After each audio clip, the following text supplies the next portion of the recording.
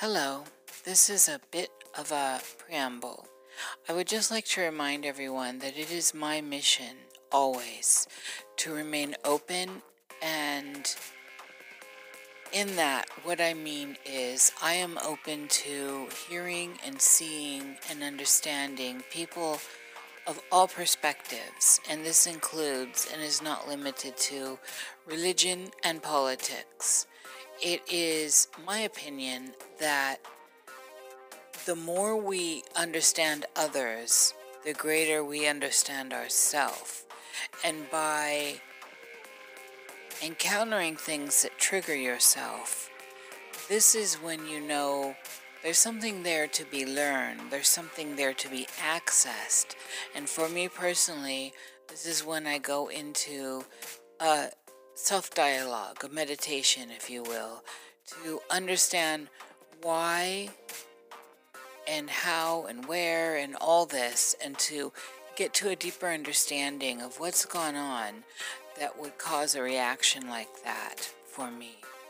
So I want to just move that forward because there are and have been in the last few chats I've had some people that have differing views in the world than I personally do, and yet I have had no triggering. I am happy to encounter them, interact with them, and I've only learned from them.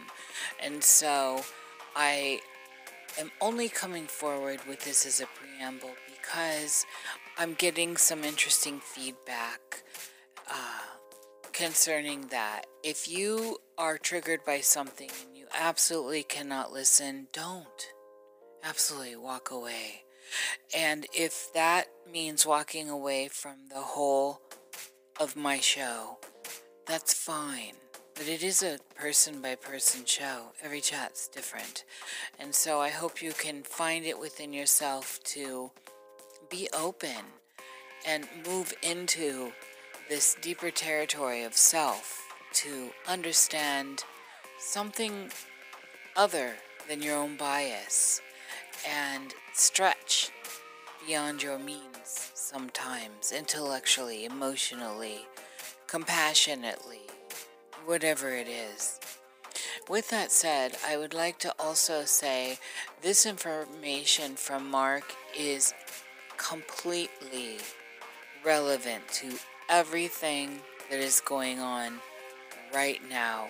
This is a very important chat, and I'm gifting the whole thing to the public because this is where we're at. Mark has come forward. He's never been in public this way. He's always ridden under the radar. He's had his site and helped people individually, but recently he has stepped forward, and these are dangerous times.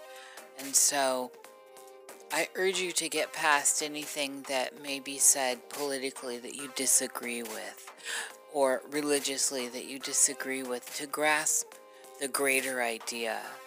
One thing I do say always and stand behind is I celebrate your right to free speech, to freedom of thought, to stand in your world who you are and be who you are in your world.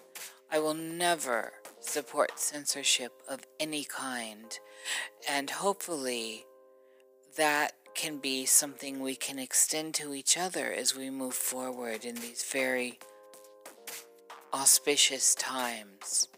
Canceling people out altogether is a very dangerous thing, and we need to look back at how that has played out historically. It's not something I wish on anyone, and to see it happening now in the United States more than anywhere else is a very, very sad and alarming thing. Let's get beyond that. And of course, if someone wants to harm me, that's beyond your own thoughts of hatred towards me or your own thoughts of not liking what I stand for. That's a different act. and then we look at that separately. But I support your right to not like me. I support your right to hate me. I support your right to love me. And I support everyone's right to function in this way. And that includes not listening and walking away. But canceling out voices is, in and of itself, something I consider actually evil. So with that said, I'm going to bring on the episode, and I did my best to edit the sound. It is summer where he is in Australia, and there was a fan going. It was very loud, but I did not want to ask him to turn it off because how rude. He was taking the time to be with me in this conversation. So I've done my best in the editing to quiet that down, and I actually did quite a bit. And so it is better than it was. And so with that, enjoy the show.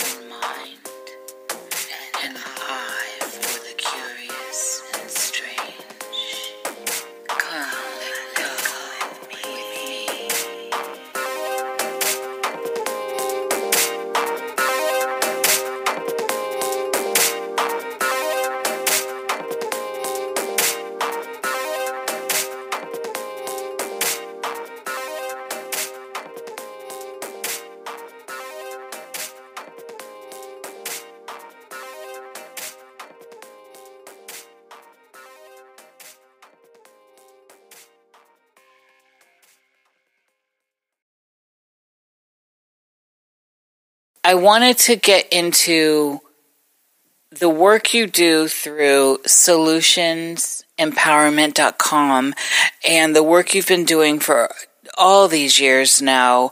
You, I think, are the trailblazer in this field, at least as far as I'm concerned.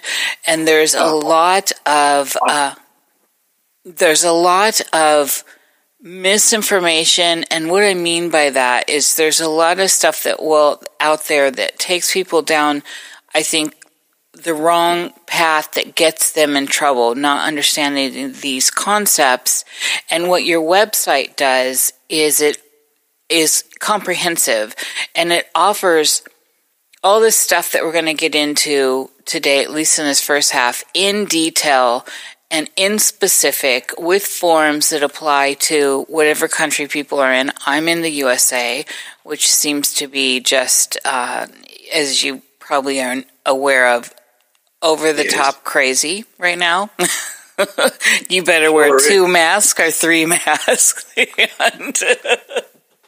We chuckle about your elections too, how much fraud that they can now get away with, and yet the population, there's no revolution. I really don't understand it. It's perplexing to a lot of us. It was so blatant, and there's scorched earth everywhere. People are not, those that do not want to see it for whatever reasons, because they're just playing sides, not realizing it's really them against us in a way,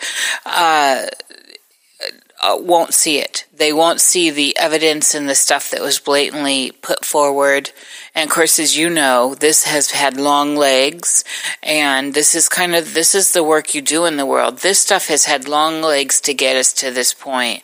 And now we're at the point of absurd, where movies like Idiocracy are actually now becoming and looking like a documentary, and Monty Python's really coming to play with some of this. The scamdemic is so outrageous, and it's even pushing folks who are adamant believers and have faith in government to the edge of credibility, because even they are now starting to question, where are all the deaths? Yeah. And to lock economies down and to destroy entire nations' economies for the sake of a couple of elderly deaths.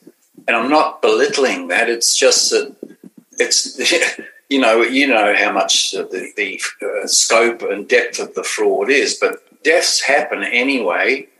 And, to lock down billions and trillions of economy for a handful of deaths when suicides are more than those deaths. Yeah. There are multiple causes of death far in excess of whatever CV is alleged to have done. There hasn't been a CV death ever. But even if it was attributed to that, why haven't we had lockdowns for things like cancer or road tolls or one of a million different reasons? It's very obvious there's an ulterior motive, and I think we're getting to the heart of what that really is, and people are waking up. Yeah, I mean, I think the fact that the hyperbolic language around this is unbelievable, because if this were really a pandemic, there would be a whole different, there would be different optics, there would be bodies everywhere, and we would start seeing where are they burying them. Where we would actually not be seeing dancing nurses on videos, and the whole narrative would look way different. And so it's obvious that this is part and parcel to deepen the slavery that's going on. And this is the work you do. This is what you've been doing. So that's why I wanted to kind of launch this off with. So everything's going to be in the show notes, and I'm pointing people to checking you out. But the details, as I said, are on your solutionsempowerment.com website. You had to just change to that .com. But if you could give just a brief bio on your background. I don't want to spend a lot of time on that. I want to really get into the juice of this. People can find you, and I will point everyone in your direction. Yeah, okay. Mish, I'm actually a very private fellow, and I've avoided interviews with the media all my life. I've avoided doing interviews with people online for the reason that, we're interfering with chattel. Chattel is a slave. And by agreement, people have agreed to be slaves. And if a third party messes with them, the messer, that's me in this case, can get into serious trouble. And there are people that go to jail.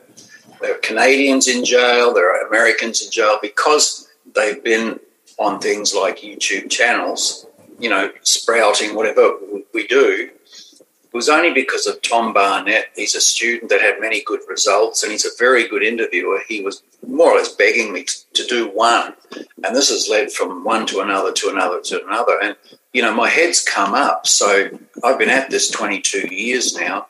I guess my best protection now is to become more well-known, because I'm part known now, and, it's spreading. So my awareness started from a very young age, because my parents are Germans, and you'll hear from the Germans a different side of both wars than what you'll hear in the West. So I grew up always in fights and learned to hold my own as an individual. I have a very strong will, and I don't come off second. When I'm on the basketball court, I was always the one, or on a football field, I would be the one to get the ball. If you were in my way, you got bowled over.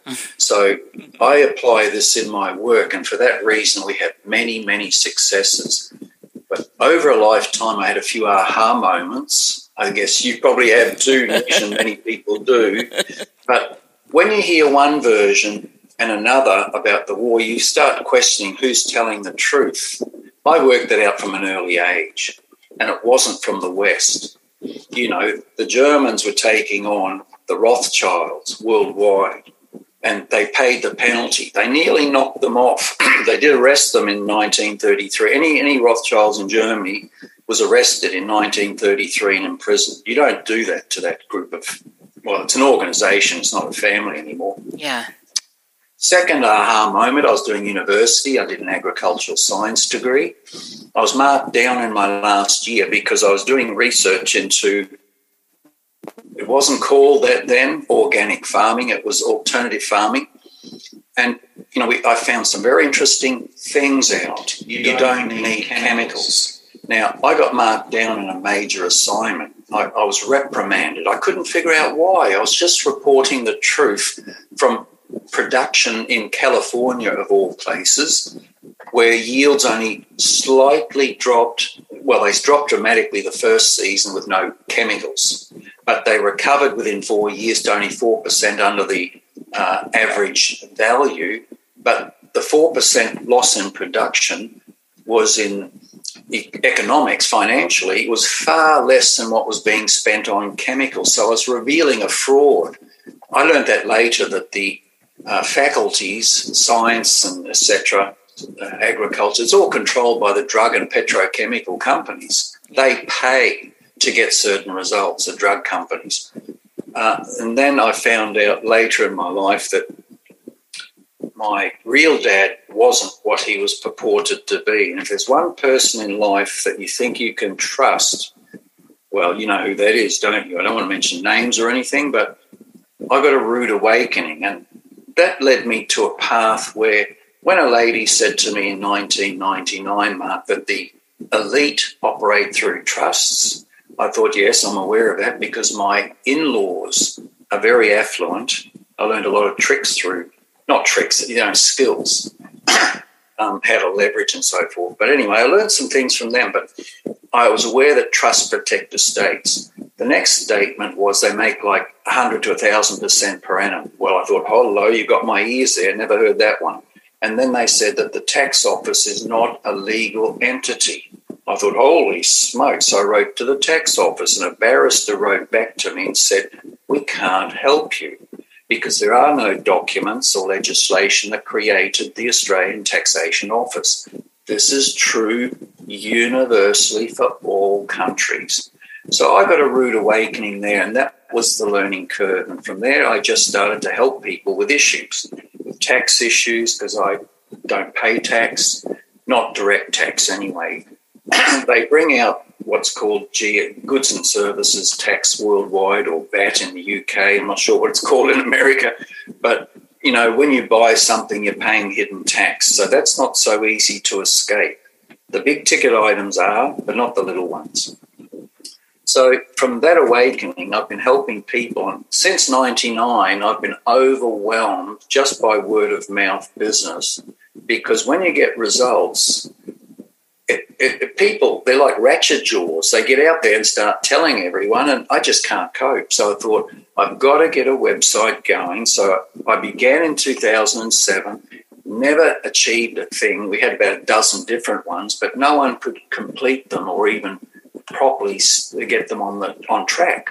It was only a year ago when we had someone that was competent to put it together. Unfortunately, some things happened. He's no longer with us, but we have a current website. We're only about halfway there, but it has sufficient that any one of several modules on there can change people's lives. It's to protect people. Firstly, I call it prevention and cure. Prevention is to stop liabilities arising. Liabilities are things like people know as debts. You can structure yourself to stop a lot of those debts arising. And then when the debts have arisen, a bit like medicine, when you've got a cold now, you've got to deal with it, it takes double the energy. So if you prevent it arising, it's small energy. When you cure, it takes a lot more work to discharge a debt, to just discharge the liability to pay a debt. So they're big elements of the website. But other big elements are how to negotiate in commerce, how to get a result, whether it's privately, publicly, how to address court, how to settle round table. You get your adversary to a table and then you knock them out with words. And it's a process. It's very gentle. It's very honourable. You need to stick to the highest principles of law. And to be honest, common law and legislation or statute, if you like, don't cut it. There are a lot of remedies in both of those jurisdictions, but if you want the highest jurisdiction, stick to the rules of equity. Yes. And knowing the goalposts, once you know some very basic principles and start applying them, you can become very competent. You can settle just about anything, literally anything, without a lawyer or an accountant or a financial advisor or whatever you're dealing with. You can learn to be that competent. And that's what the website's about. We've got a number of high net worth Americans, actually, that are on the website who think that I'm a fool. I've heard, actually, the language is a bit stronger than that. They cannot understand why we make it available for $99 Australian as a member. That's about $69 US. They say it has millions of dollars worth of intellectual property and knowledge on there, and that's what it's worth to them. And we're giving it away for that. But the wealthy already are wealthy. Yeah. They have access to resources. It's the common folk like you and I that don't. So that's the market that I wanted to target. So it's not just about making money. It's about trying to help the world's people. And when I say we're only halfway there, we have 34 recorded webinars on each a different subject matter, but each module is supported with documentation. When we win in court or when we win a private matter, there's always documentation to support it. You don't just batter your eyes or click your finger, I'm not a genie, and then get a success result. There's work to be done. So we support our webinars with actual documentation, or at least some examples. But we're only halfway there. We've got a lot more to put up there. But we're being targeted from people all around the world from different countries. Literally every European country has asked us to convert our documents to their language, a lot of Asian countries too. Well, we have someone now on board who has the software to do that. Give us some time. This is going to go universal in multiple languages. At the same time, we're having an app. It's just been completed. I'm meeting with the fellow tomorrow. If the website gets hacked or taken down, then this app will be on both styles of phones, whether it's Apple or the smartphones. And so you won't need a website to access our information. You can do it by phone, and it will come out in time in multiple languages. At the moment, it's just English, but we will have other languages coming. But the purpose is to free people. There are people all over the world who are going to jail just because they don't put a mask on. Give me a break. Give me a break. That's terrorism, state terrorism. Yes. But you can stop that. You and I and individuals can stop that at an individual level. But as a society, as a community, we can stop that at a national level. And it's time that people unite internationally. And that's happening too. Yes. I won't go into the background of that quite yet here, but there are groups that are assembling from different countries, and they want to join forces and put out processes that are applicable universally. And because the rules of equity is universal, they want to use some of the processes that we're doing with our website. You're doing such a great service for the greater good. This is what you talk about ultimately, and this is where I wanted to go a little bit later, because this is rooted in something bigger, something more than just the illusion of this life in this materialistic realm. There's a bigger component here. And There sure is. Yeah, and you know that's where I want to go. But I definitely want to make sure we cover this kind of stuff at the beginning, because it's all connected in. And right now, more than ever, what you're doing in the physical realm here is needed. This is the time when people are looking for answers. They're trying to understand what is freedom. A lot of people are all of a sudden saying, I'm not free, I'm chattel. Now, I've come to that realization very young. I have a similar story. I didn't even meet my papa until later as well. And this questioning the reality and what is reality was part of what I came in with. But I understand people got on the wheel like they're supposed to, Mark, and they went in and they do all of the stuff, and they never realized that is slavery. That they've been participating in their own slavery without realizing it. We're funding our own slavery. Yes. When you pay tax, when you pay infringements and fines and tolls, what you're funding your own slavery. When you have a bank account that when you get a loan, you're funding your own slavery. That's called bondage. Yes. And the scriptures specifically prohibit people of faith from being bonded.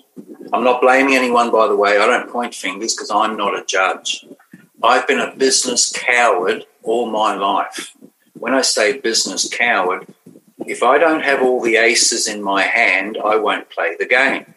I learned from my in-laws, they're multi-millionaires and have never had a loan or a debt because they don't like being indebted. I had a loan once and I felt like I had a ring round my neck. I won't do it. You did have a ring round your neck. Right or wrong. You did. Sorry. You did indeed have a ring round your neck. Yes. And again, that's my perceptions. It may not be right for the next party, and that's fair enough. We all have to respect one another. Yes. And that's the only way we're going to get unity, when people come to a realization and appreciation that we're not all the same, and we need to respect the differences as well as the similarities. I'm just joining with a big community here in Australia. It's a nearly 300 square mile property. It's a nice altitude. It has everything and 1,000 members. And I was talking with the guy who bought it, who's put it together.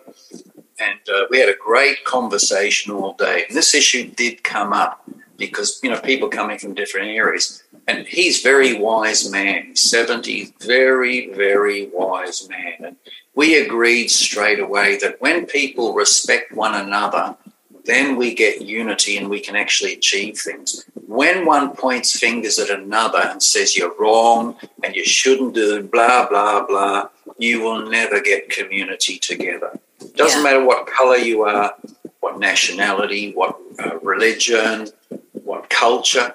When you can learn to respect one another, because we're all here on earth, so, we just need to get along. I'm with that.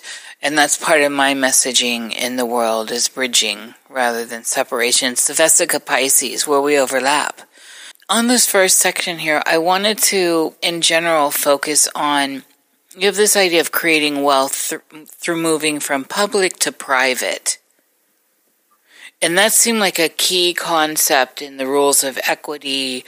And also, I'm one of these people that had, until 4 years ago, kept a very low profile. Flying under the radar, I think, is it's a superpower. It's definitely the time for some of us to be stepping up to help our to be pro-human, I guess.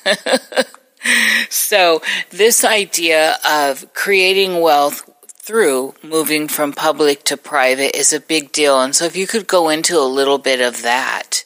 Mm-hmm. Nish, I think you and I are on the same wavelength, that I think we have an obligation now to help humanity. And we're not the only ones, but, if we don't step up, just like everyone needs to step up, then humanity's gone. Even in the scriptures, it talks about the women with the lamps. The ones that were prepared with the oil were the ones that were ready when the knock came to the door, and they were taken to a much better dimension. The others were not prepared, though they were given the same warning to get ready, and when it came, they tried to hassle the ones with the oil, and the ones with the oil said, no, there's not enough. We've prepared, I'm sorry, you're going to have to miss out. So the message is, although one may have faith, that's not always enough. One must be seen to be being active. There's another section that says, our job is to sow seeds, not to convict, let the Spirit convict. But our job is to sow seeds, and some of those will take, and some of those won't, and some of them will take and wilt. You probably know the stories. I'm not here to browbeat anybody, but I'm just saying that we as a peoples, we all individually need to step up, because being here in this dimension is an interim. And if we don't step up, I'm sorry to say, but you're coming back and you're going to have another experience. Yeah. And you're going to keep getting knocked back until you step up. It's not hard.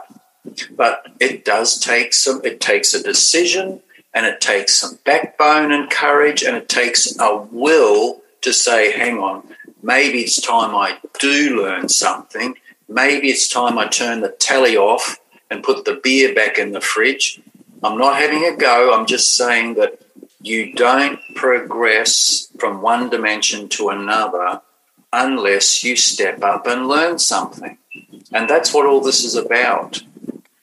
But coming back to transitioning, there are two realms, and most of your audience probably know this. Two realms, two worlds, two jurisdictions. One is a public realm, which is all we ever learn about because it's totally controlled since 1945. It was always controlled for hundreds of years before then. But the last great nation capitulated and couldn't hold out the world.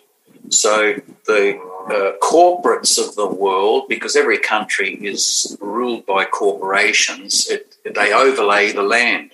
So corporate is really fiction. Companies are a creation of the mind. So it's a legal fiction.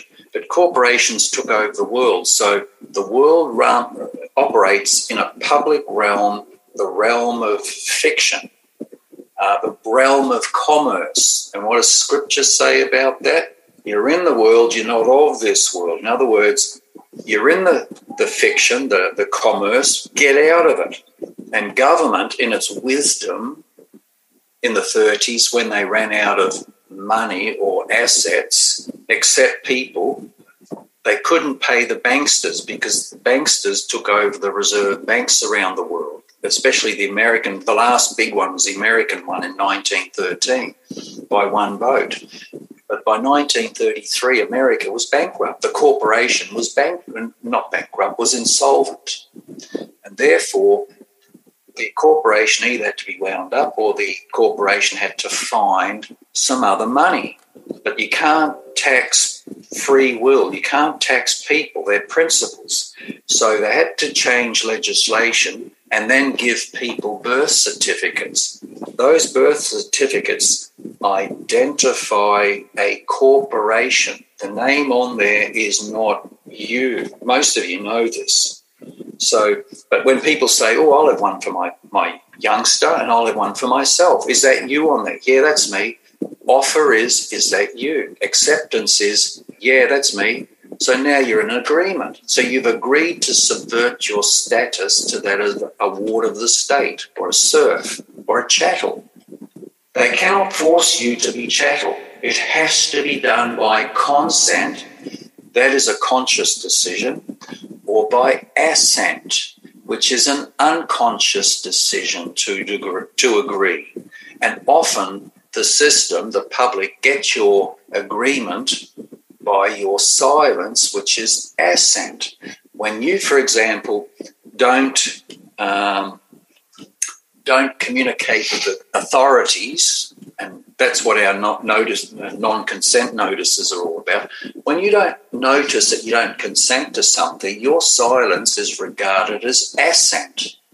So it's very important. If you don't like what's going on, you better put in writing and notice the relevant authorities. So if they target people later because they agreed to being harmed or whatever, and you express you don't consent, then you can be left alone because you never agreed to it.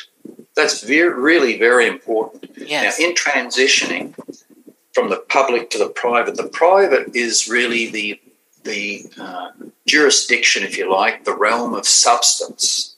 You know, people, men and women, not corporations or persons. Just get a legal dictionary like Black's, look up the word person, you'll see it includes half a page of different words: corporations, citizens, residents, drivers, road users, taxpayers, rates payers, all these legal fictions that does not include the word man or woman because they're substance.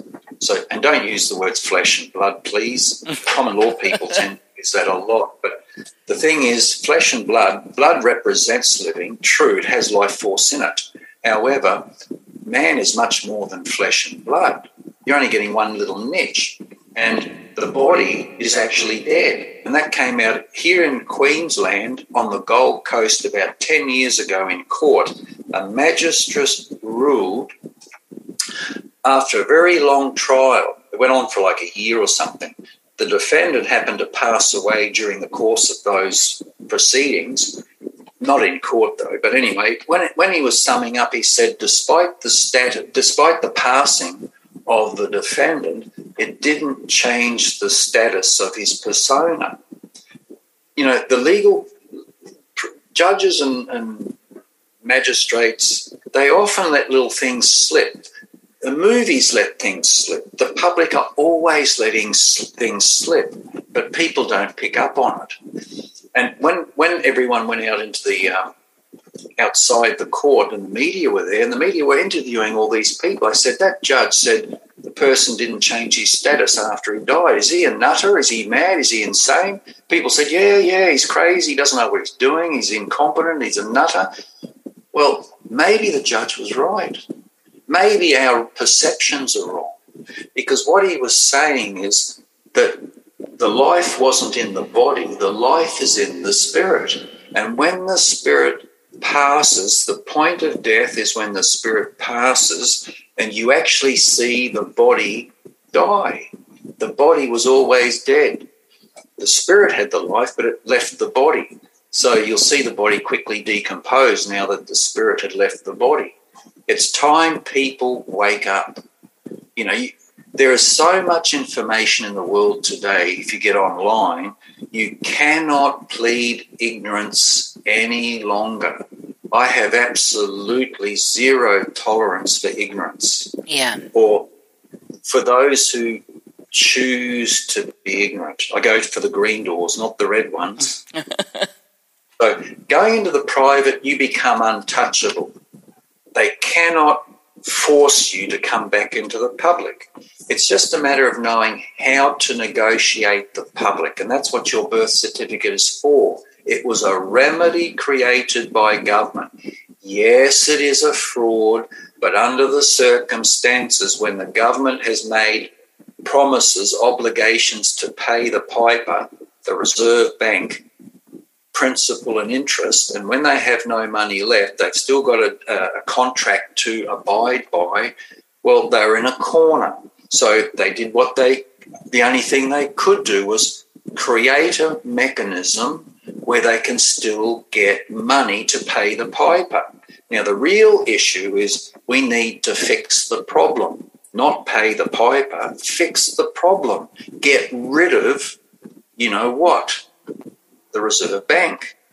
Yes. So, and restore government, apparently what Trump was trying to do and may still do, I don't know, I'm not close enough to the mark. but apparently there's going to be an inauguration on the 20th of March where he will assume presidency of the original bona fide United States of America, which was shut down in 1871 when they created a corporation, US Inc., and there hasn't been a president ever since. Yeah. Well, Trump may become the next president of the original USA. Time will tell whether all these people around the world on YouTube are giving us the real bona fide truth or whether it's just all a false flag. I can't really tell you. Yeah. There are things behind the scenes which look like, on all appearances, that integrity is going to be restored.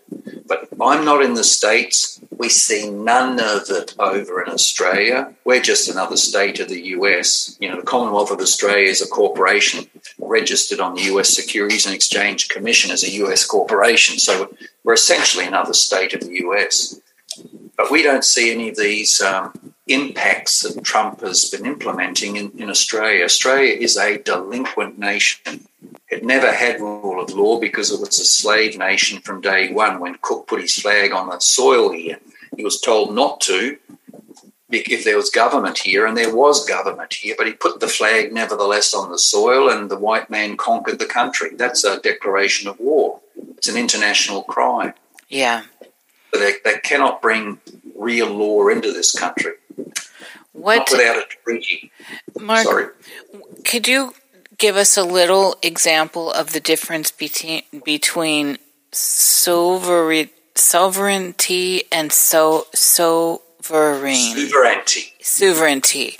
This is I hear people misusing sovereignty all the time, and it brings into the conversation here the need for understanding these terms truly at their core. Yeah, there's a lot of misinformation out there. And look, even on our website, there are probably places that we may have used the word sovereign, but, we compromise ourselves. We incriminate ourselves because we're telling porkies. In Australia, that's a lie. Sorry about my language, but you may say anything you want here. I like using that language when I talk to heads of banks or when I talk to the chief senior lawyer for the ATO or when I talk to the registrar for a government department like Department of Primary Industry, and they're making allegations and wiping people out and taking their farms or taking their fishing business. Australia has hardly any fishermen left anymore. The Chinese are buying them. This is happening. Australia's taken over. Yeah. It's gone. Yeah. But when I help an individual, which I can't anymore, I'm going national because I can't help the whole world. There's too many people. So what I can do is if we do things at a national level as a community, then we can turn things around. I used to think that if I helped enough individuals and we set case law that we could overturn the tyranny. That model has not worked because the courts won't allow it. I can win in courts, but the win is they just kick the case out of court. They will not make a ruling in favour against the banks or against the tax office or any authority. They'll only just kick that case out so I can help one person escape the net, but I can't save the country. So it's time that we go for the jugular, go to the top, and that's what I'm doing. And we're going to do a model that is universal so every country can follow it. That's what the website really is about. You wanted examples. Sorry. Keep me on track, please, Mish, because the world has got so much stuff in it that's very easy to get on a tangent. Well, you're such a well that I almost feel a little bit guilty interrupting you because every which way you go is relevant. Well, I wanted to talk about, so in this idea of moving from public to private and then kind of springboarding from the need to understand what words mean legally at their core and how they ensnare people. Yes. You mentioned sovereign. A sovereign is an underlord. we people, look, slaves are underlords, okay? People, men and women are not. A sovereign, by legal definition, just get a Black's Law dictionary, get a few dictionaries, because the meanings can vary, but underlying concepts are the same. It's an underlord. A sovereign is a party that's delegated to rule, that they serve under the Messiah, and they have a castle to protect, they have territory to protect, they have a standing army, they have their own currency. Now, do you and I have any of that? No. I don't think so. So when you say you're a sovereign woman or a sovereign man, you're lying to them. And the judges, they don't do it in front of you, but they snicker. Yeah. You know, they think, oh, another dumb blah, blah, blah, whatever. If you're going to make a claim, and we should stop making claims, because who bears the burden of proof when a claim is made? That's a legal maxim. Yes. The one that makes the claim bears the burden of proof. I don't make claims. That's how I win. This is all about strategy. I poke the bear, and I don't care who the bear is, but if they won't make a statement, I'll poke them harder until they make a statement. And when they make a statement, then I knock them out with a backhander by asking a question. For example, look, we should get to this definition first. Suzerain is an overlord and on par with the Messiah. An overlord is substance, and I think it was John where it said that we are co-creators and sons of the Creator, on par with the Messiah. So the word is sovereign, but if you use it commonly, then people say, "Oh, what's that?" You know, I don't blame them. If you said, "Look, it's similar to sovereign," you know what sovereign? Oh, yeah, know what sovereign is. Ah, good. Let me explain what sovereign actually really is, and then mention sovereign. And suddenly someone else is educated, and they go and spread the message too. We need to get the facts straight. So we were going into the private. When you pay tax, if you're a taxpayer, you are compelled to follow tax legislation. If you're driving your vehicle, because driving is there's a specific definition for driving. It's in the legislation over there. It's when you're in commerce. Well, are you in commerce when you're behind the wheel of your car and you put your foot to the metal and the engine propels the car? I don't drive a car. How can I? One dictionary, Bouvier, says driving is being behind a horse in a buggy or a cart. So in court, I cross-examine. Your Honour, you don't mind if I ask some questions, do you? And he says, no, not at all, to the informant. Well, did you see a horse at the scene of the crime, alleged offence? And the officer will go, I don't have to answer that. The magistrate jumps in, yes, you do, answer the question. And I ask him, well, was there a horse before, at the scene of the alleged offence? And you should see them collapse in their seat. This is how someone with authority speaks.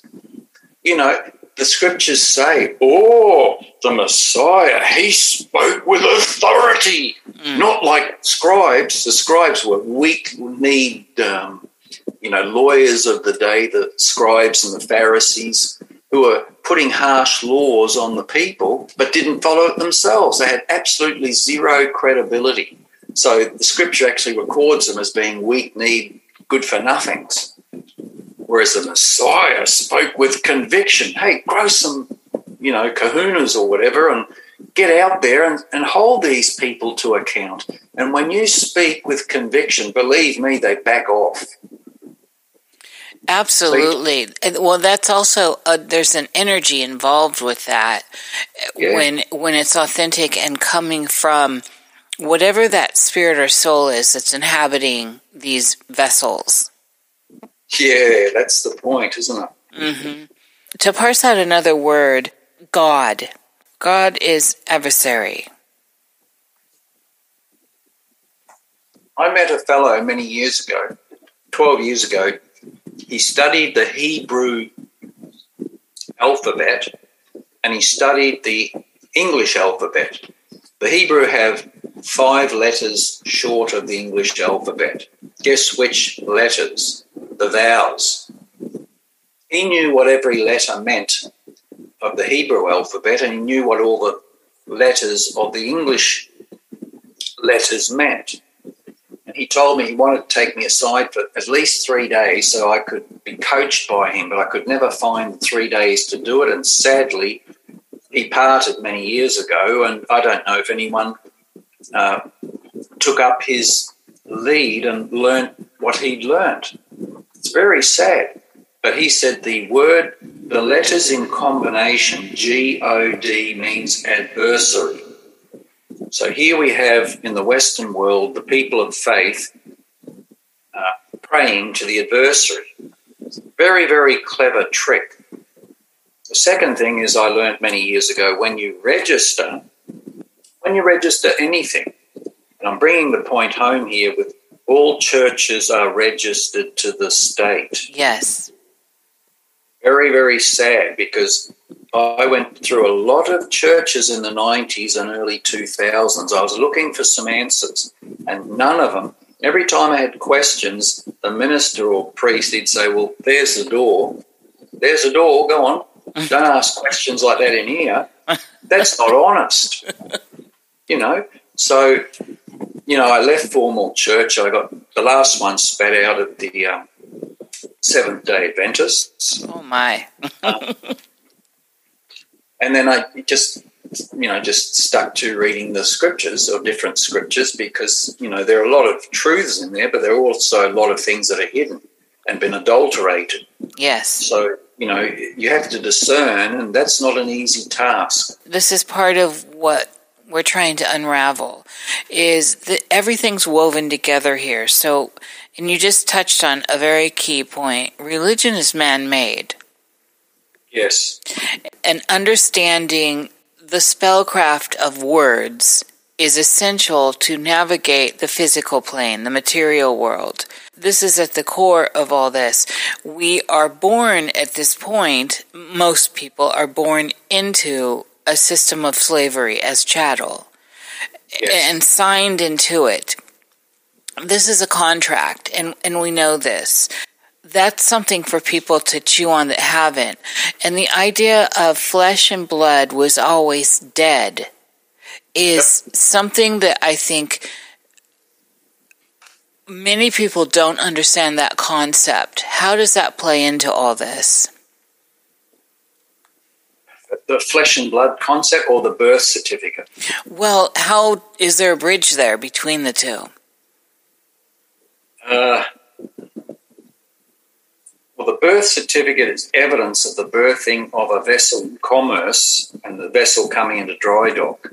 It's dead. It comes about 8 days after you actually had your nativity, your birth. Yes. And a registrar will tell you, don't use a birth certificate as your ID, because it is not. But we're conned into using it. Any benefit or privilege which is coming from the public realm, any benefit or privilege that you want, they always ask you for your source of ID, and we give them the birth certificate. Well, that's not the source of your ID. The source of ID is what Mum filled out, which is commonly an application. So you have to ask the registry, wherever you're born, that, you're looking for the source document or documents.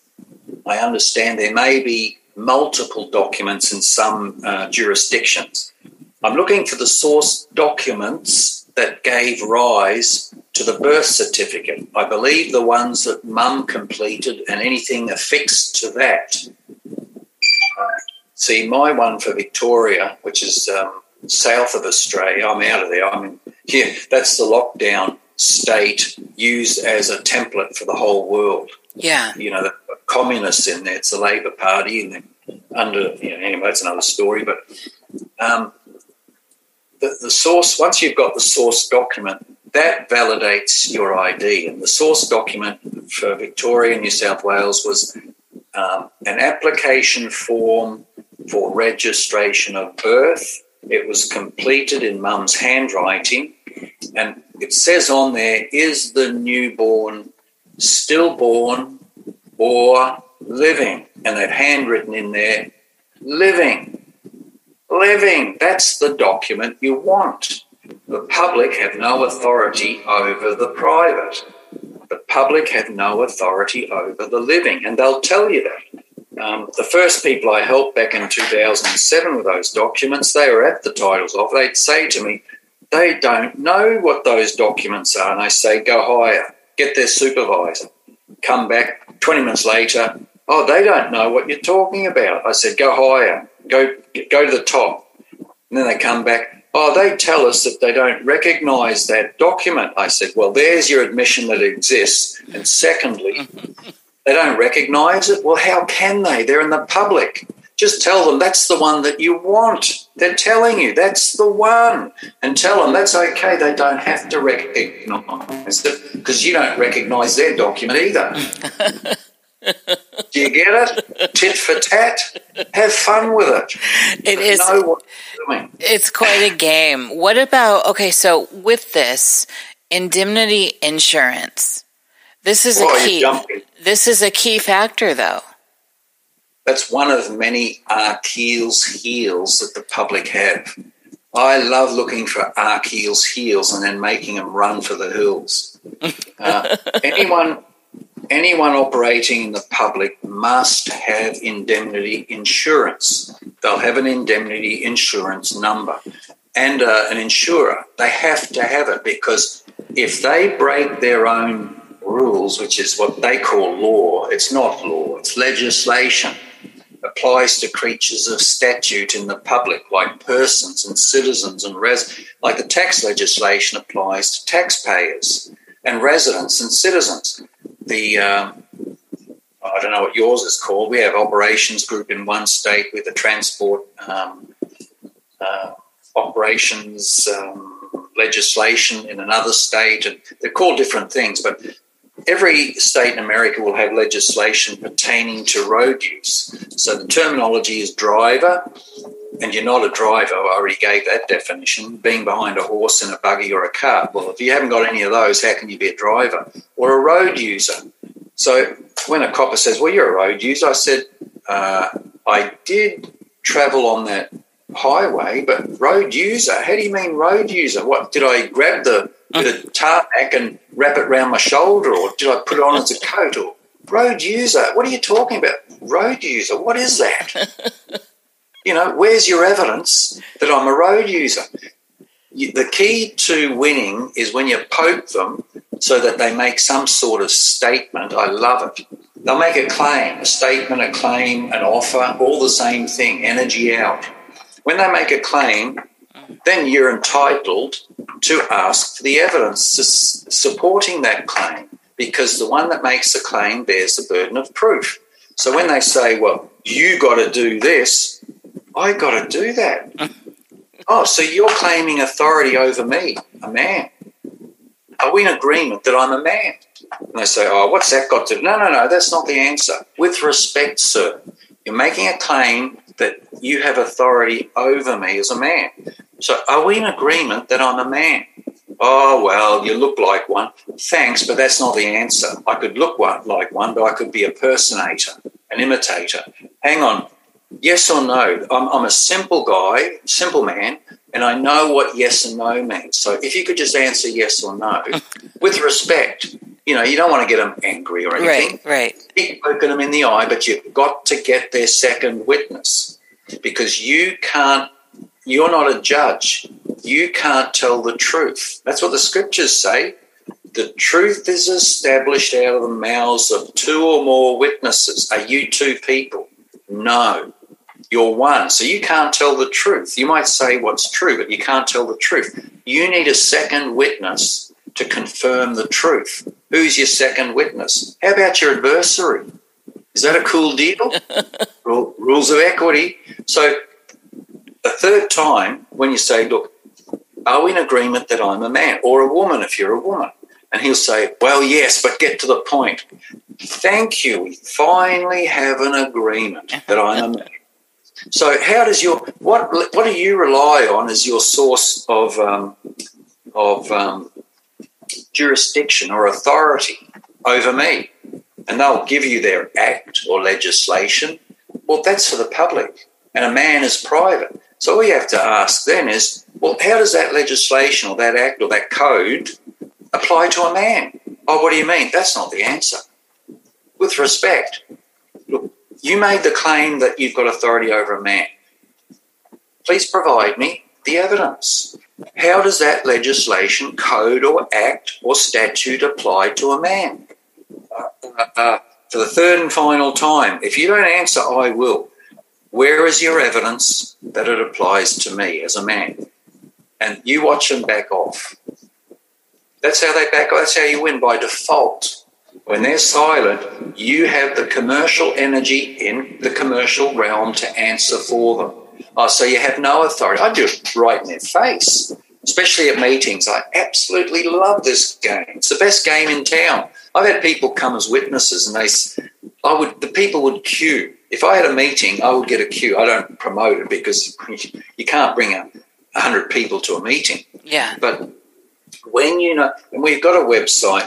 We've got a webinar recorded on how to do these strategies around the table. So if people want to really step up and learn how they can whip the public, those officers and employees in the public at any position, that is the module to watch, and just start practicing it. And I tell you what, the more you practice, the better you get. If I might, Nish, if it's okay, I'll just backpedal a little bit because I didn't finish off with registration, that when you register, you're submitting your disposition to another authority. You're waiving your rights, which are inherent, internal. You're waiving your rights and you're accepting the benefits and privileges or entitlements of what's being offered. A good example is with a license. We apply, make application for a license. Apply means to beg, get a dictionary, and then we go and get the license with all these terms and conditions, their benefits and privileges. And we agree to stick to a 60 mile an hour zone. I've got to think American now. And when we go over 60, we break their law, which is not a law, it's a code. And then you get a statutory penalty for breaching the contract. That's the offence, the breach of contract. But if you want a benefit and privilege because it's a hassle if you don't have a licence and you're behind the wheel, they pull you over. Well, we have people all over the place that don't have a licence, but it's work. Every time you're pulled over, you've got to negotiate with the officers. So if you haven't got that sort of time, the easier way is just sign your applications, whatever the application is, whether it's passport, whether it's licence, whether it's a healthcare card, doesn't matter. Buy, BY, that's buy accommodation. That means that you're a different party to the legal name. So issuer diversity.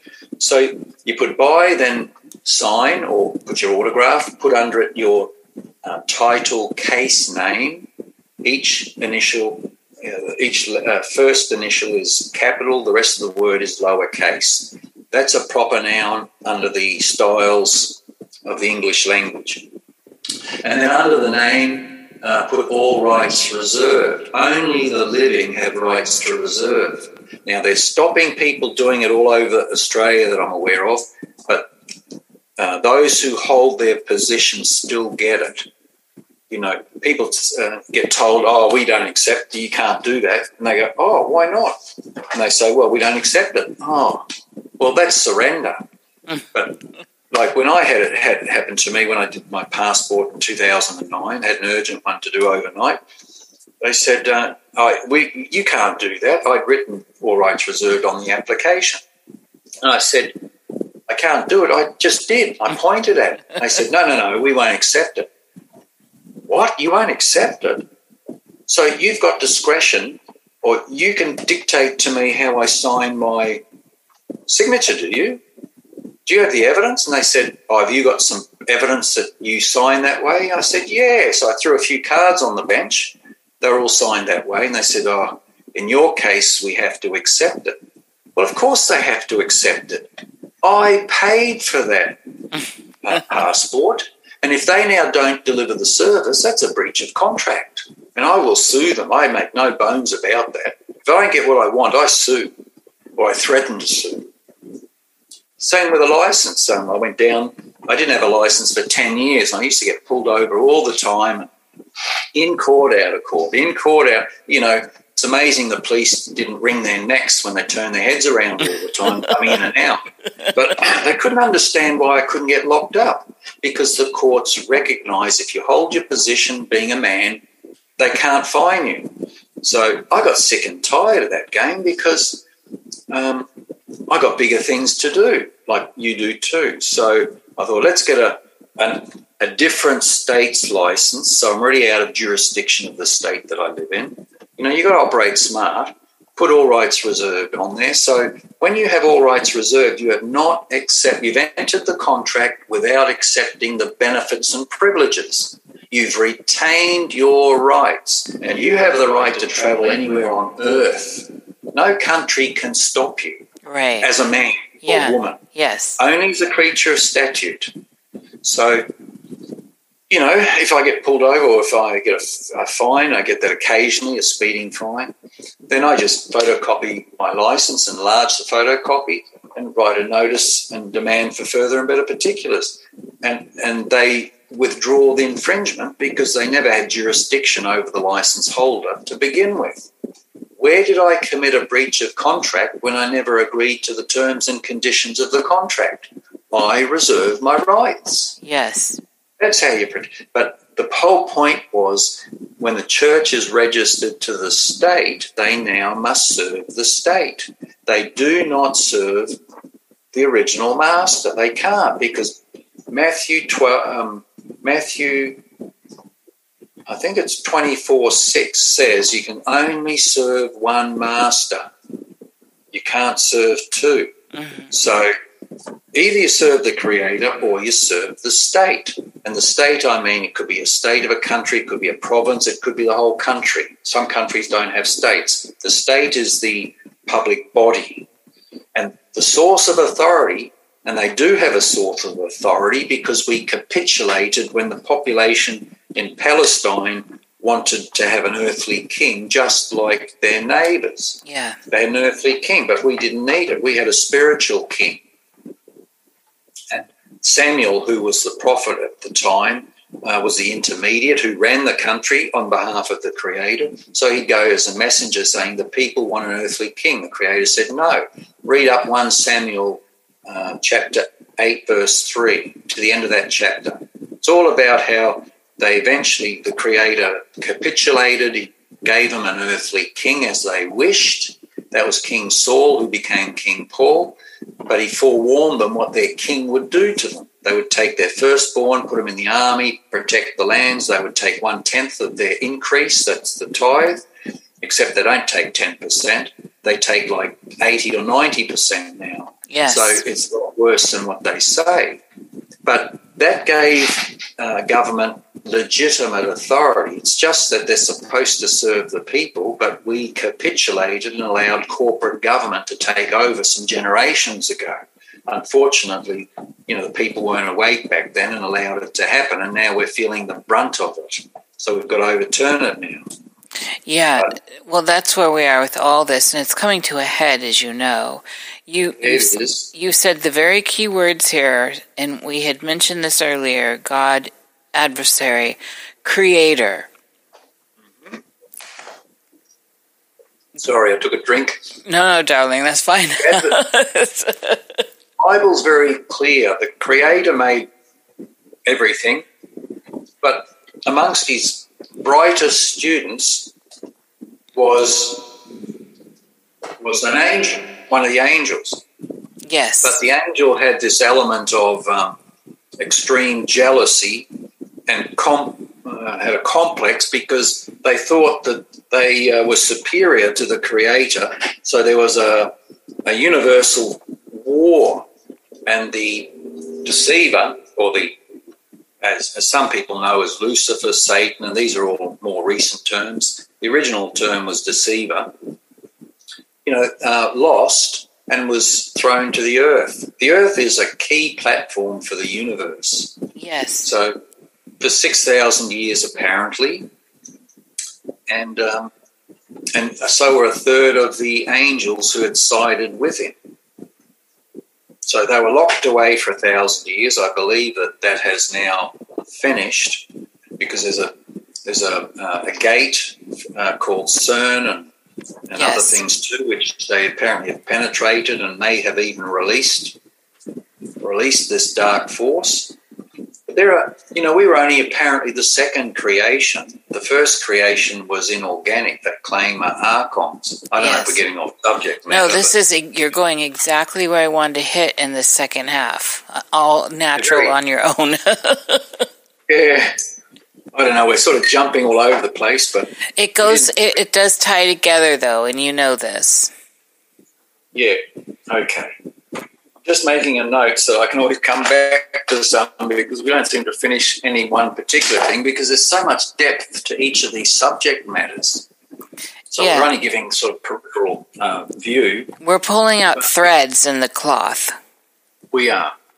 Archons are actually in the biosphere somewhere. They can't live on Earth because they're inorganic, and the bugs that are here will kill them. Anyone remember the War of the Worlds? Yeah. Well, the last Superman ever made. Go and watch that film. It tells you what's going on.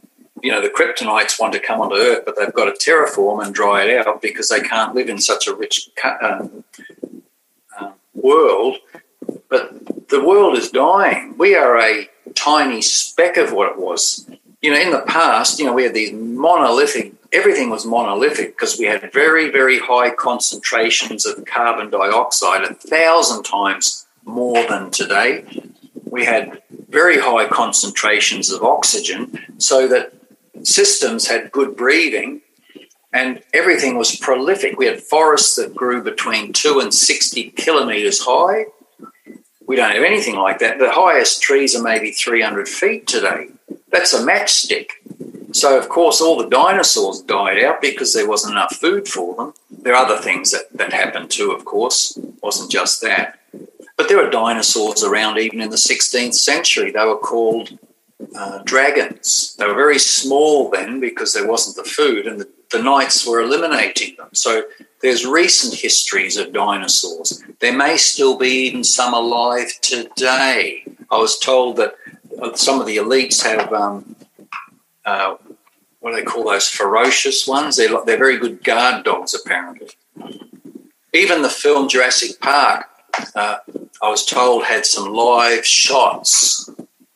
Those small ones that eat the people?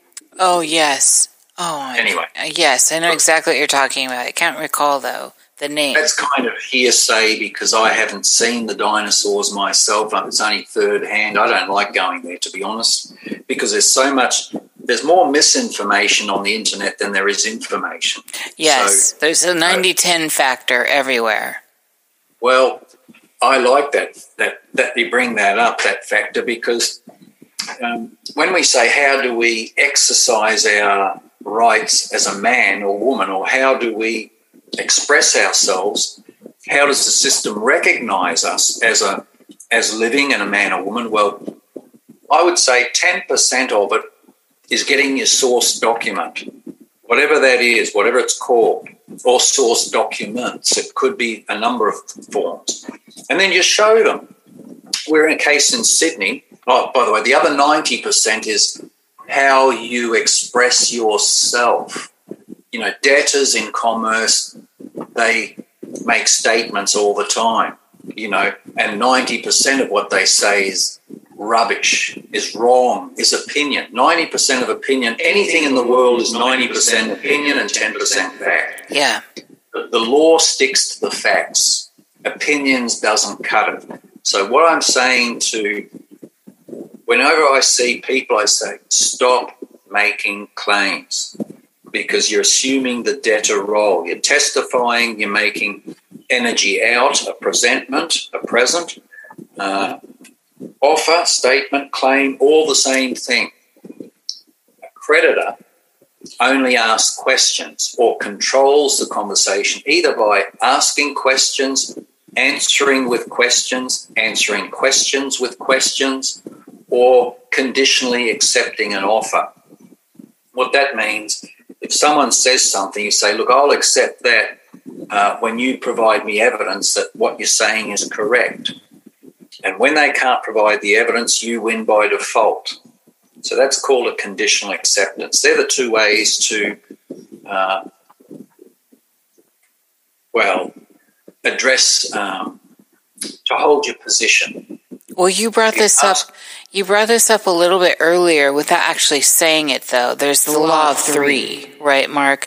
And that's kind of in there, that people end up in a contract by not responding after 3. Yes. So this is tied into all this. It's a default judgment, a private default judgment. When you don't pay a debt or pay a bill, let's say you get a statement of account, or a bill as some people call it. It's not a bill because it hasn't got a man or woman's signature. It's a statement of account. That's the difference. You know, when you're in commerce, you don't need a man or woman's signature. You're mixing jurisdictions otherwise. You're in commerce, you get a statement of account or a notice, and you'll see that there's a seal on the top of it.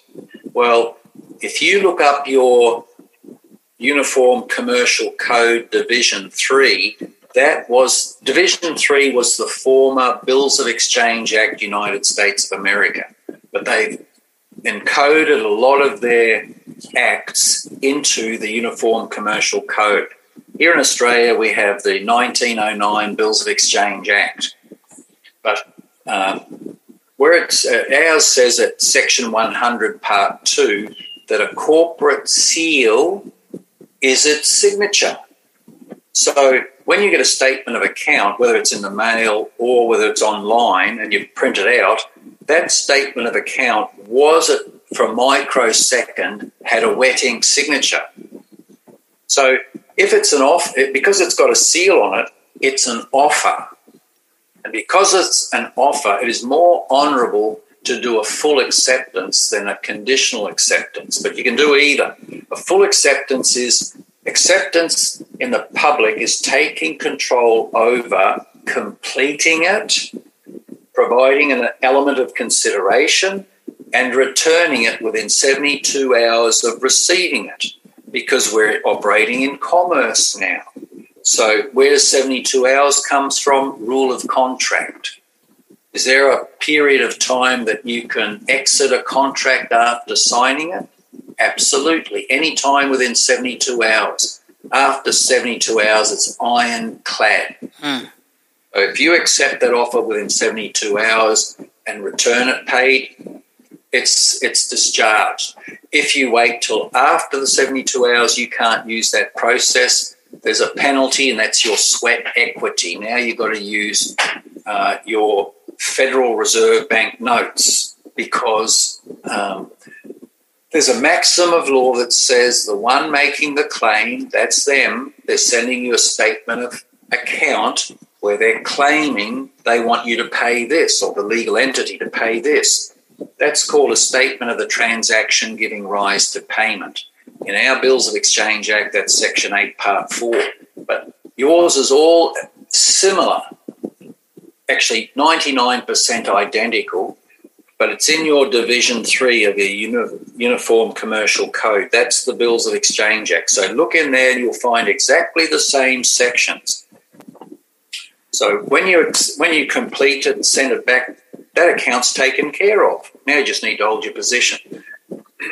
The other way is doing a conditional acceptance, where you can say, when you get a statement of account, let's say an infringement notice, you can write back to them, and it's a little bit more complex than this. You can go into the webinars on the website for the depth, but you can put the notice, your notice of conditional acceptance, put the statement or notice with it, and what you're asking is, look, I'm prepared to pay this account as soon as I see evidence that you have authority over the license holder or jurisdiction over the license holder. If you've got your license signed, all rights reserved. If you don't, you can put other things in there too that they need to provide evidence for. For example, when you provide evidence, that your legislation applies to a man or a woman, or that you provide evidence that I was operating under that license at the time of the alleged offence. Just because you've got a license doesn't mean that you were using it at the time that the alleged offence occurred. So how are they going to prove that you were operating under license at that time? They can't. So they've got to provide the evidence. If they don't provide the evidence, 3 notices in demand for further and better particular. The second one is actually a default notice. Third one is a final notice. If you don't pay a bill, but you don't reply to it, guess what occurs next in maybe 21 days' time? You get a default notice. Yeah. Pay up or else. And you say, oh, more rubbish. That's what we used to do in 1999. We thought, no man's wedding signature. Wrong jurisdiction. That's common law. Yes. So we chucked it in the bin, right? Then the second one, bin material. Final notice, another one. And guess what? Goes to court and you lose by default because the judge says, did you answer any of those notices? No, what for? They're rubbish. Oh, well, decision against you.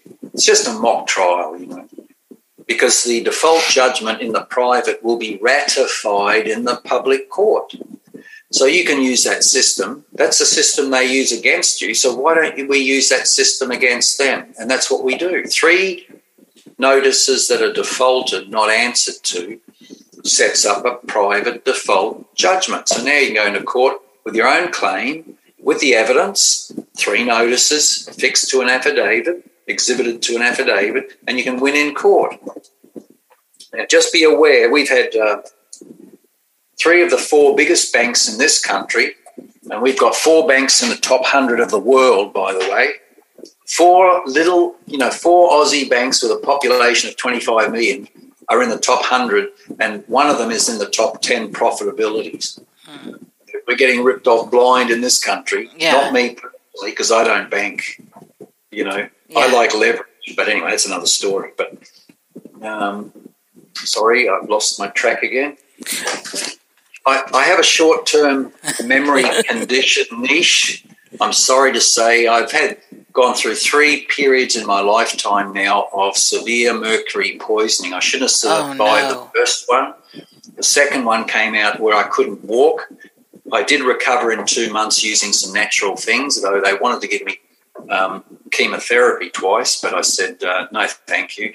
And the third time, I probably should have made it either, but anyway, we're coming back. But it has affected my short-term memory. It's getting better. It just takes time to recover, that's all. Oh, yeah, it's terrible. I hope you weren't vaxxed. No, it came from 2 lots of amalgams in my teeth. I had them removed and unprotected and should have died that day, but I managed to drink a gallon of aloe vera juice every day for a week, and that took a lot of the toxin out, but that wasn't I still suffered for about 5-6 years, but it got better and better. And just as I got better, I had amalgams put back in without my knowledge. I told them I don't want amalgams, just the porcelain. Yes, sir, yes, sir, yes, sir. 3 bags full, sir. No, they didn't do it. They put amalgams in and covered up with porcelain. And a year later, I woke up and I couldn't move. Oh, my swollen God. Joints, swollen ankles, swollen everything. Couldn't have pain. The pain was murder. I couldn't put any weight on my leg. So anyway, it doesn't matter. We've got better now. But, I had to find out what I was facing. Fortunately, I've got so many competent health professionals around me because they were targeted by our TGA or ASIC or whatever, and I get them out of the fix. So I get a lot of loyalty. So I can go to a lot of people and say, this is my problem, and everyone's putting the puzzle together. So if I didn't have that, I would never have made it. That's actually a great example of how we're starting to find our way out of these systems too, by coming together in that way. Yeah. I'm just having a quick look at my notes, Niche, just so that we sort of covered. The one point that was made earlier was about the Achilles heel of the indemnity insurance. Yes. That's a very powerful one. If you write up a formal complaint, every industry has a formal template complaint that you can fill in. If they don't have one, just copy someone else's industry's one and change the names and just fill it in. put an affidavit with it listing one paragraph at a time what the facts are, and where you're making a claim anywhere, exhibit some evidence, documents that are evidence. All those examples are on the website too. So you just look under the complaint module. There's a webinar for complaints, and then there's the documents for that. But when you do that, you just send a complaint with the affidavit to several parties. One of them, of course, the indemnity insurer, but one is to the supervisor who authorised the party that you're having the issue with. You might go to the minister for that industry, or in your country, the notary or the we have here ministers of government. You have senators, sorry. Senators, yes, thank you. Target the senator for your state and federal. You target half a dozen people, and one complaint can get that party's position, their career terminated. But has that potential? We've had that happen. RSPCA here, they go around plundering people's properties and assets. So I helped a friend of mine. They had 13 horses stolen. This is some years ago. 6 they bought from a knackery, 7 were their own horses. So we did a formal complaint to the CEO of the RSPCA, said that they'd stolen the horses, the owners didn't consent to it, and if you return the property within 72 hours, they will not pursue a damages claim against the officers and your organisation. If you, however, don't return them, we will pursue, and this is what they will be pursuing. I wrote the thing up for them. $1,000 a day rent for all 13 horses. They were already in court for a year. They were exhausted. So there was a year's worth of, it amounted to $1.5 million. Anyway, the 7 horses that were theirs originally were returned within 3 days, but the other 6 were never returned. It turns out that one of them died in the care of the RSPCA. That was good information. Another one was sold. So when it came to the proceeding, I could see they were offside with the judge because the 3 lawyers at the front were, and I'm giving a real short one here. It's a length. I have 1,000 cases like this, I can tell you. I'm not kidding. 1,000, maybe more. Yeah.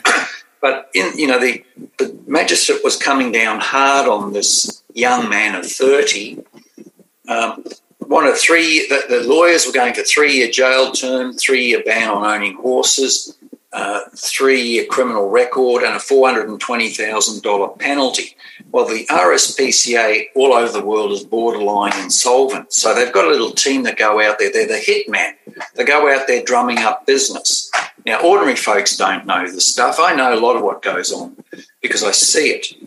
But anyway, so we turned it around eventually. I won't go through how we did all that, but the webinars can go into some of that. Yeah. But in the end, when the folks were really angry coming up the steps of the trial.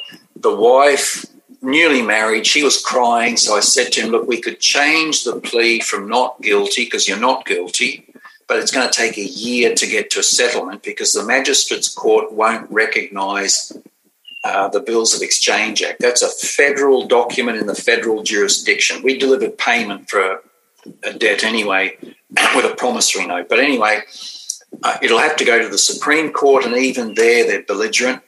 So we'll go to the High Court, but that could take a year. But if you want, we can settle it today and it's all over. And he said, oh, please, can we settle today? So I said to him, can you remember this? Your Honour, I'm only here to plea and to pay. Can you remember that? He said, yeah, absolutely. And that I want to settle and close this matter. Yes, I can remember that. Well, he didn't remember it all, but he remembered some of it. And the judge was gobsmacked that he offered to plead. Well, what we did in the interim, I went to their property for the week and we wrote up a very lengthy affidavit. I got him to get a statement from his vet. The vet happened to have been on his property when the 13 horses were taken. And he wrote out a statement saying that the owners were amongst the most competent people, carers he'd ever come across, and that they looked after the horses very well. Now, the 6 horses they bought off the knackery, you do realise that horses only go to the knackery when they're in their prime and best groomed position. Do you know what I'm saying? Yeah, oh yeah. The worst horses go to the knackery, right? So they'd had those horses for a year and they'd recovered their condition. Sure, they were old horses, they had some teeth missing, the ribs were showing, old race horses, but, all race horses had ribs showing. The point was they were in much better condition than when they bought them from the knackery. So that all came out in the affidavit. And when we put in the affidavit that one of the horses died in the care of the RSPCA and a few other little points, his eyes were rolling out of his head, this magistrate, when he was reading the affidavit. And when the guy said, "Sir, I am exhausted. I just want this settled today. Can we settle it today?" He said, "Well, I guess so. And what's your plea?" He said, "Guilty with mitigating circumstances." That's how you get a very low penalty, with mitigating circumstances. He said, "What are you pleading guilty for?" And he said, "Well, Your Honour, I want it just settled today. I don't want this going on and on and on. I'm worn out." He said, "What's the mitigating circumstances?" "Well, sir, as you can see in the documentation, we sent 3 notices to them directing the RSPCA and their officers to provide evidence that we were negligent. And they wouldn't provide us evidence. So I take it there's no evidence, and in fact that they agreed that I took very good care of the horses. But I just want it settled today." He said, "Okay, very well." So he put his head down, started writing up the orders. He's guilty, right? So I told him outside they get a small penalty. Well, he said, "Sir, can you afford $2,060? And the guy looked up and he said, "Yes, I can." Well, the lawyers got up, "Sir, we want..." And the judges waved his arm and silenced them on the spot. Because, they were looking for $420,000, because it probably cost them $200,000 to move the horses all over the country and away from these owners. Cost them vet bills, food bills, transportation bills. They're not little when you've got 13 horses to handle. Right. So probably cost them legal expenses over the last year. So there's probably 200,000 expenses. They were hoping to make a profit. Well, we gave them, at the end when we walked out of the court, and it was only 2,000. The parents hugged me and, offered me anything at that stage. But I said, "Don't worry about the 2,060. We're going to discharge that liability with $1.05. And we did.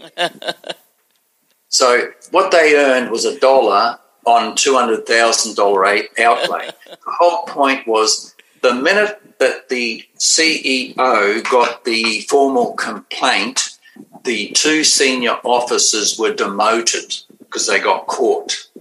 And after the court hearing, we couldn't find the officers. I think they were sacked. Mm-hmm. So that was one complaint. I've had doctors investigated on one complaint. We've had police investigated on one complaint. So if 3 people there were 2 judges in New South Wales on the Supreme Court, they each had 3 complaints against them, and they went through the Judicial Review Committee meeting, and their careers were terminated. And this is the power of indemnity insurance. Yeah, if you target their indemnity insurer, complaints can do it, but that's another Achilles heel. But if you combine complaint with the indemnity insurer details, they can pull the indemnity insurance, and you can't work in the public without indemnity insurance. Yeah. Your career's instantly terminated. So that's another Achilles heel. But every industry has its own internal code of conduct. That's also an Achilles heel. They're compelled to uphold and comply with it, but they don't. Since when are their employees fair, open, honest, just, equitable, accountable? And there's a couple of other terms commonly in that in the code of conduct. And if you can Google them and download it for the industry. Banking industry here has banking code of practice. Tax office has has their document, taxpayers charter.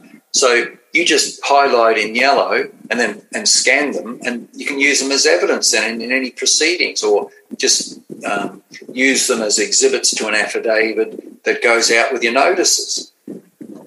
Are you going to comply with your code of conduct? Are you going to, when I'm in a meeting, that's one of the questions I ask, are you going to comply with and uphold your code of conduct? And here it is, and I throw it on the table in front of them.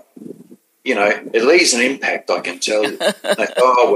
We'll make an attempt to. That's not the answer to my question. I said, are you going to uphold it? Yes or no? I need an answer now. Hey, they are there. They're used to intimidating people at all levels. Any level of government, they'll intimidate the people. We don't allow that. Yeah. When I speak to my client, whoever it is, I intimidate them, but in a friendly and diplomatic way. Yes. But I say, hang on, you claim you're going to go after them, knowing now that you're out of jurisdiction. Well, I would walk very gently if I were you, because they would be within their rights to sue you personally. And I do hope you've got sufficient indemnity insurance, because if you don't, he'll come after your own assets. Or you're threatening me. No, we're just saying you better just check your indemnity insurance, because that's how I stopped the fishermen. The remaining fishermen in southern New South Wales, the boats were being boarded every time by the Marine Police, every time they went out fishing. If you can't fish, you don't eat. Yeah. Next thing, the debts build up and you're gone. That's how they've all gone. There are hardly any fishermen left in Australia. The Chinese are coming in. Anyway, I said to the senior police enforcement officer who was accompanying the registrar for the Department of Primary Industry, got a meeting with them because they wouldn't allow it at first, but I deceived them. Sometimes you've got to be sneaky. I said to this police officer on the phone, I said, listen, you've been denying them an opportunity to settle this by way of meeting, but if you allowed it, I could come along and I think I can help you to get this guy to settle. I think you can maybe get him out of the industry. He said, you do that? And I said, well, look, I'm here to help the parties. Now, I didn't say which ones. That's called misleading. That's what judges do, by the way. They say something, but in actual meaning means something completely different. I've learned how to do that over the time. So they allowed the meeting. Of course, I knocked them all out of the meeting. That was in 2 Augusts ago, not last year, August before. They have not had their boats boarded once. They're terrified that we're going to come after them. See, these tools are particularly salient now because of course, this controlled demolition of everything that's going on with the lockdown and people losing their livelihood and means to take care of themselves. And then these predators are coming in saying, you are evicted from here. You have no rights. This is the time for people to really get on board and start understanding some of these principles, like the rules of equity. If enough people stepped up and used the documents and just learnt the processes, look, we, at the top of our website, even to a non-member, you can go to the top of the website, solutionsempowerment.com. There's a link there right at the top that says freebies. And there's a heck of a lot of documents in there. One of them is for people in business. It's a notice, and you pin it up on your window or on the walls, and the repercussions of someone who you don't consent to coming in there, like, I won't say Gestapo, that's a misleading word, but people know what I mean when I say Gestapo. Yeah. If you come in there claiming authority and trying to shut you off, they only need to read that and realise, hang on, there's consequences. I better get out of here. Yes. So we're trying to protect all business now from being shut down. You have the choice. You cannot be forced to close down. Only a slave can be forced. Yes. But if you're a man or a woman and you say, where is your evidence that what your legislation or your directions, by the way, how does that apply to a man or a woman? They can't answer it, or they won't answer it because it doesn't apply. Like when the police go out there and say, we're arresting you, you haven't got to say, hang on a minute. so you've got authority to arrest me because I'm not wearing a mask. He said, yeah. On what authority? Oh, we've got direction. I said, the direction? So it's not even legislation, it's a direction. So with respect, where's your authority to direct me to do something that I don't consent to? Where's your authority? Oh, the Police Powers and Responsibilities Act. That's an act, isn't it? See, second witness principle, answer the question. That's an act, isn't it? Yeah, of course it's an act. It's an act. And are we in agreement that I'm a man? Oh, what's that got to, hang on, no. You've answered other questions. I've answered questions. Am I a man? Yes or a no? Well, yeah, but what's that? Thank you. So you've admitted that I'm a man. How does an act apply to a man? Could you show me how that act applies to a man? Because I've got 70 lawyers on my database, which I do. You might not, but I do. I've asked them all, provide me any act within Australia or anywhere else that you can provide evidence applies to a man. Not one of them could ever provide anything. There is no, zilch, nada, none, no legislation on earth that applies to a man or a woman. And that's when you're a man or a woman, you're in the private. They can't touch you. Only in slavery can they do something, if there's a communist dictatorship. But as far as I'm aware, America is not yet openly a communist dictatorship. I think after one term of Biden being in power, you will be a communist dictatorship. I think that people have got to get rid of him. Yeah, well, I mean, he's doing those executive acts like they're coming out of an AR-15, and they are, really. I do hope that what is being purported, that Trump comes back on 20th of March and then has Biden and co. all arrested and imprisoned in Guantanamo Bay or whatever it is. I hope that comes about, because that might be the beginning of the turn. I'm only very careful because in the book of Revelation it talks about the one that is the world authority, and he will purport to be doing all the right things, but eventually does not do all the right things. And even, these are the words, even the elect will be fooled. Mark, before you get deeper into that, I have not been able to separate the angelic order. And so for people that might want to get knee triggered here, the angels and the angelic orders exist in all religions and all mythos. Going back to Göbekli Tepe, we see them. But I have never been able to separate some of these orders from our legal systems.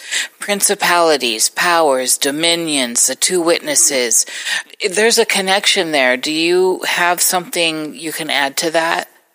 I would have to have a good think about that, to be honest, Nish. I haven't thought about that, but very, very aware that there are different powers and principalities.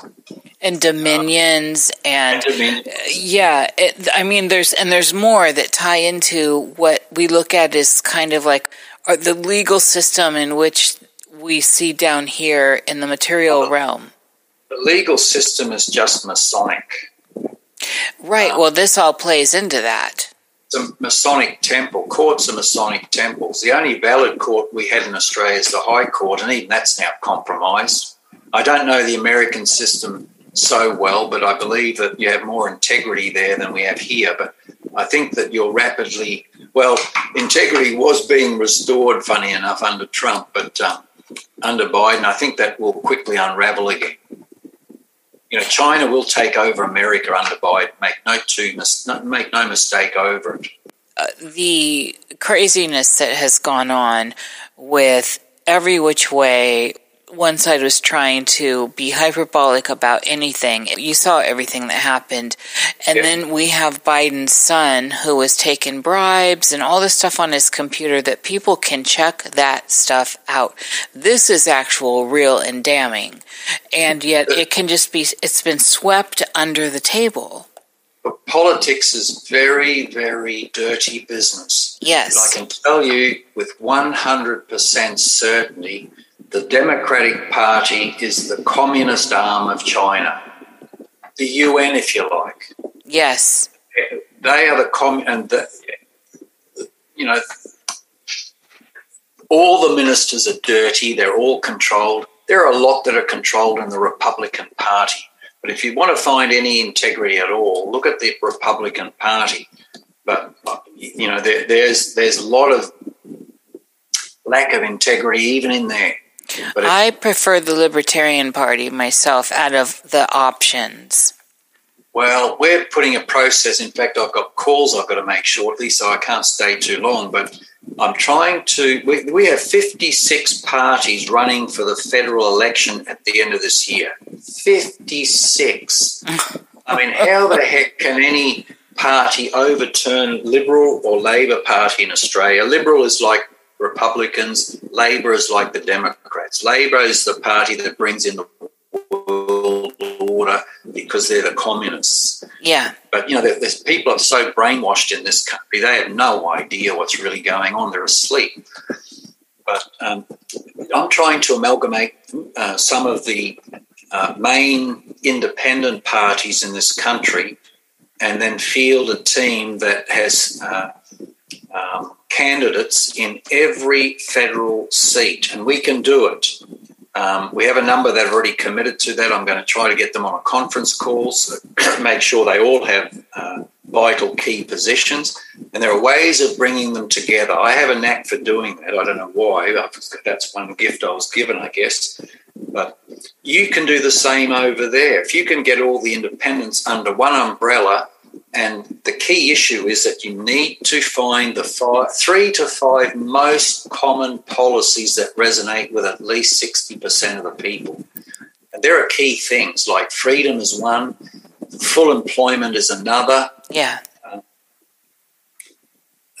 Cost of living is another. Yeah. If you can you can go to all the independents with just the key policies and say, look, you've already got these anyway.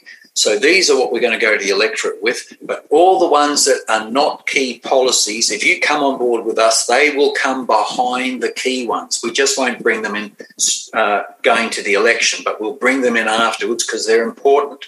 That's how I got a lot of these independents to come together, because they felt like what their policies were part of would be the new government. And it would be the part of the new government. You've got to make sure that they get what they want. But if it's not one of the key policies, then, you know, it's not going to attract the vote. And many of these independents are only a one-person party. Well, how are they going to take government and change government? Right. You can't. You've got to have a team that is across the nation. That's the only way. And have a third force, a real third force that serves the people. But how when we saw the Dominion voting machines and all the fuckery behind that, how do we even get past that level of cheating that went on? Well, that's another $1 million question. We don't have that here yet, but I think it's coming. It's on the cards. I think the key is you've got to somehow put legislation through that either they comply, in other words, comply with the real vote, or that they just eliminate digital voting because, gosh, it's so manipulated. Well, the evidence was overwhelming, Mark, and half the country refuses to even acknowledge it. And this was hardcore, solid evidence. I looked at all of it.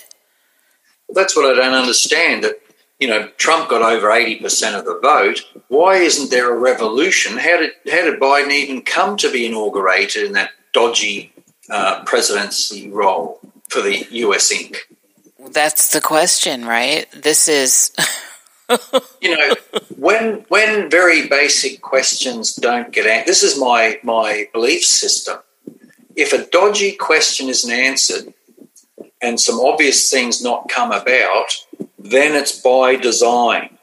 Yes. So if it's by design, then Biden was intended to remain. Yes. Well, there's a lot of evidence behind that. And see, this is the thing I always try to come at with people is it doesn't matter where you are, find yourself aligned with whatever party. If you step back and look at this reasonably and look at the evidence as someone who has stepped back and is just witnessing the process, then you start to see something bigger. And if there's more of you than one, now we have a proper witness system going on, and the truth can come out now. Yeah, we have a module and a webinar that addresses this very issue about community and national strategy. So that goes into quite a lot of detail, actually. I'd rather not do it here because I don't know where this will go. Yeah, I know. This is why you have the website. Yeah, but if I can just, I might have to finish now. I've got in a few minutes, I've got another conference call to do. Okay. But if I could finish on the note that I wanted to take the load off my daily work with helping people by leveraging the experiences, application of knowledge, results, and put online so that the whole world can use the process, because the concepts are universal. We stick to rules of equity, which is universal. Statute is for the country. And statute, everyone has legislation somewhere in each country which says that to the extent of any controversy between the rules of equity and the rules of the common law, the rules of equity prevails. Now, it doesn't mention legislation or statute because they are not laws. They are legislation. And legislation is on a lower platform than equity, rules of equity. So if you stick to the rules of equity, it applies universally. Equity is what is fair, what is just, what is equitable. It's a part of contract. Now, knowing this, and put this in your mind, there is no legislation on earth, none, that can override, trespass, or diminish an agreement or contract. In other words, if you stick to rules of equity, you're going to win, as long as you're doing the right thing. If you're doing the wrong thing, well, you're going to get cleaned up. But you have rights that you're entitled to protect. So these principles we do teach through the webinars, and you'll see there's some common denominators between the webinars. We lay some foundational principles. But if you watch all the webinars and apply what you learn, we all have it inherent to be Superman and Superwoman. And believe me, if you learn this stuff and start applying it, you will win against your adversary, whoever that adversary is. So firstly, we want to create a scenario where all debts are discharged, because how can you create wealth when you go 1 week to the next where you're further behind the 8 ball than the previous week? That's the situation in Australia and most of the world. Most people are going backwards, lightning fast, and losing all their assets. Well, discharge your debts. There are many ways of doing it. And then whatever you bring in, you'll have a surplus. And when you learn how to leverage your surplus, you can multiply your wealth, and you can do it very, very fast. 2 years ago, I didn't have any property. We've got 4 now, going on the 5th one shortly. No mortgage. That's the point. That can only be done if you don't have loans, where it sucks up all your cash flow so you don't generate a surplus each month or each week. Without surplus, how can you create wealth and leverage? You can't. Now, that's only part of what the website's about, but it's a key platform, because once you're on a track where you've got plenty of surplus cash flow because your living costs are right down because you've got no debt, then you can start leveraging those funds into real estate. We buy property at between 10 and 30% of market value, for instance, and then we flip it. Over here, we've got a parasite that wants 40% of the increased value of the property. Well, there are legitimate ways to go around that too. There's legitimate ways around everything, but if you don't know them, how can you play the game? Yeah. We call our workshop rules of the game. We teach you where the goalposts are so you can actually kick a goal. If you don't know where the goalposts are, how can you kick a goal? Get cleaned up. So it is a comprehensive website, but there's a lot more coming too. This has been the greatest honor. I thank you for this time. All this information is going to be in the show notes so people know where to find you at solutionsempowerment.com, where there are all these tools to help people find freedom. And that's the bottom line here. And the more of us that find it, the more empowered we become collectively. Yes. And we can work as community. And borders doesn't stop that. Yes. Only a mind can stop it. But when the mind's open, we can work together. Thank you so much, Mark. My pleasure, Nish. It's really nice to meet you. Good luck with everything.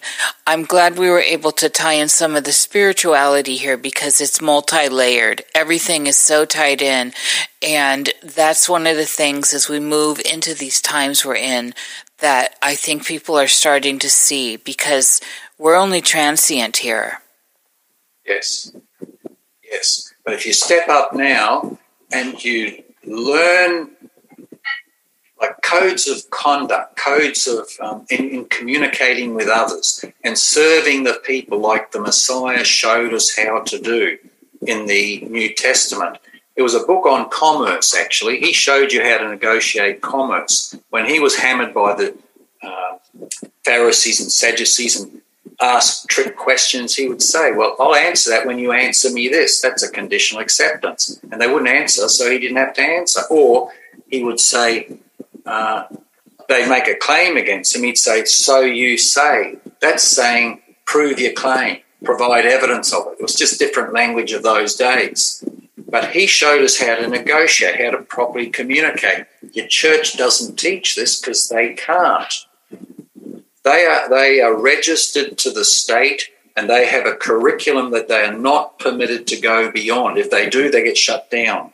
We got that from the head mason in Australia talking to a guy I know. He said there's a jet at Sydney Airport that flies around the country.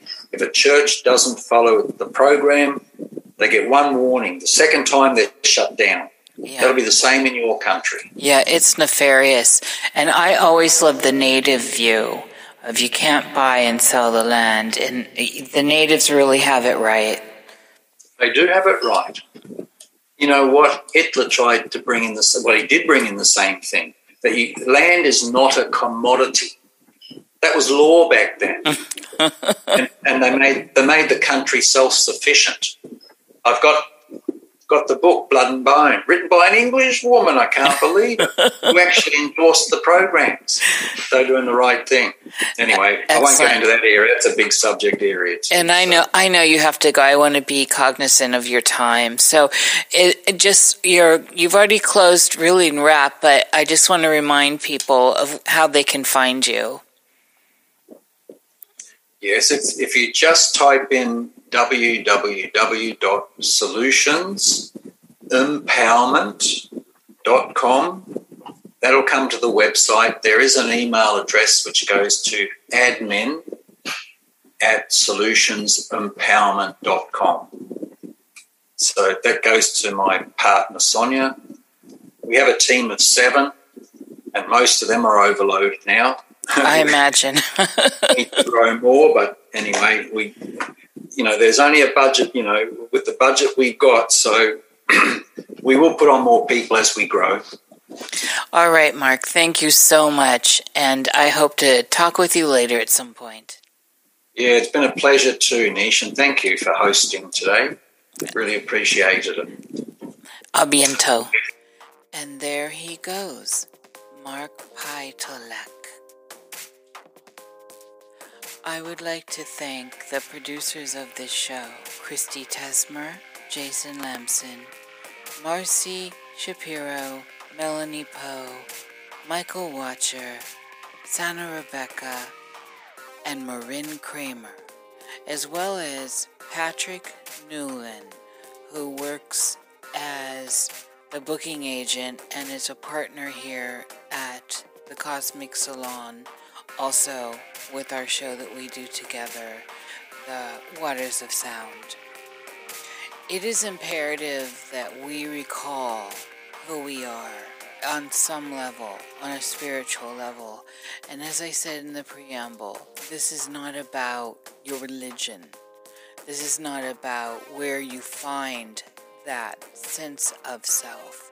It's just about finding that sense of self, your soul, whatever that is. And with that, I would like to thank you for joining me here in the Cosmic Salon. I hope that with every day you are dreaming deeper, you are dreaming yourself awake, and in that awakening, you are finding more power of self, power of agency. We can do this individually, and we only become stronger collectively. Thank you.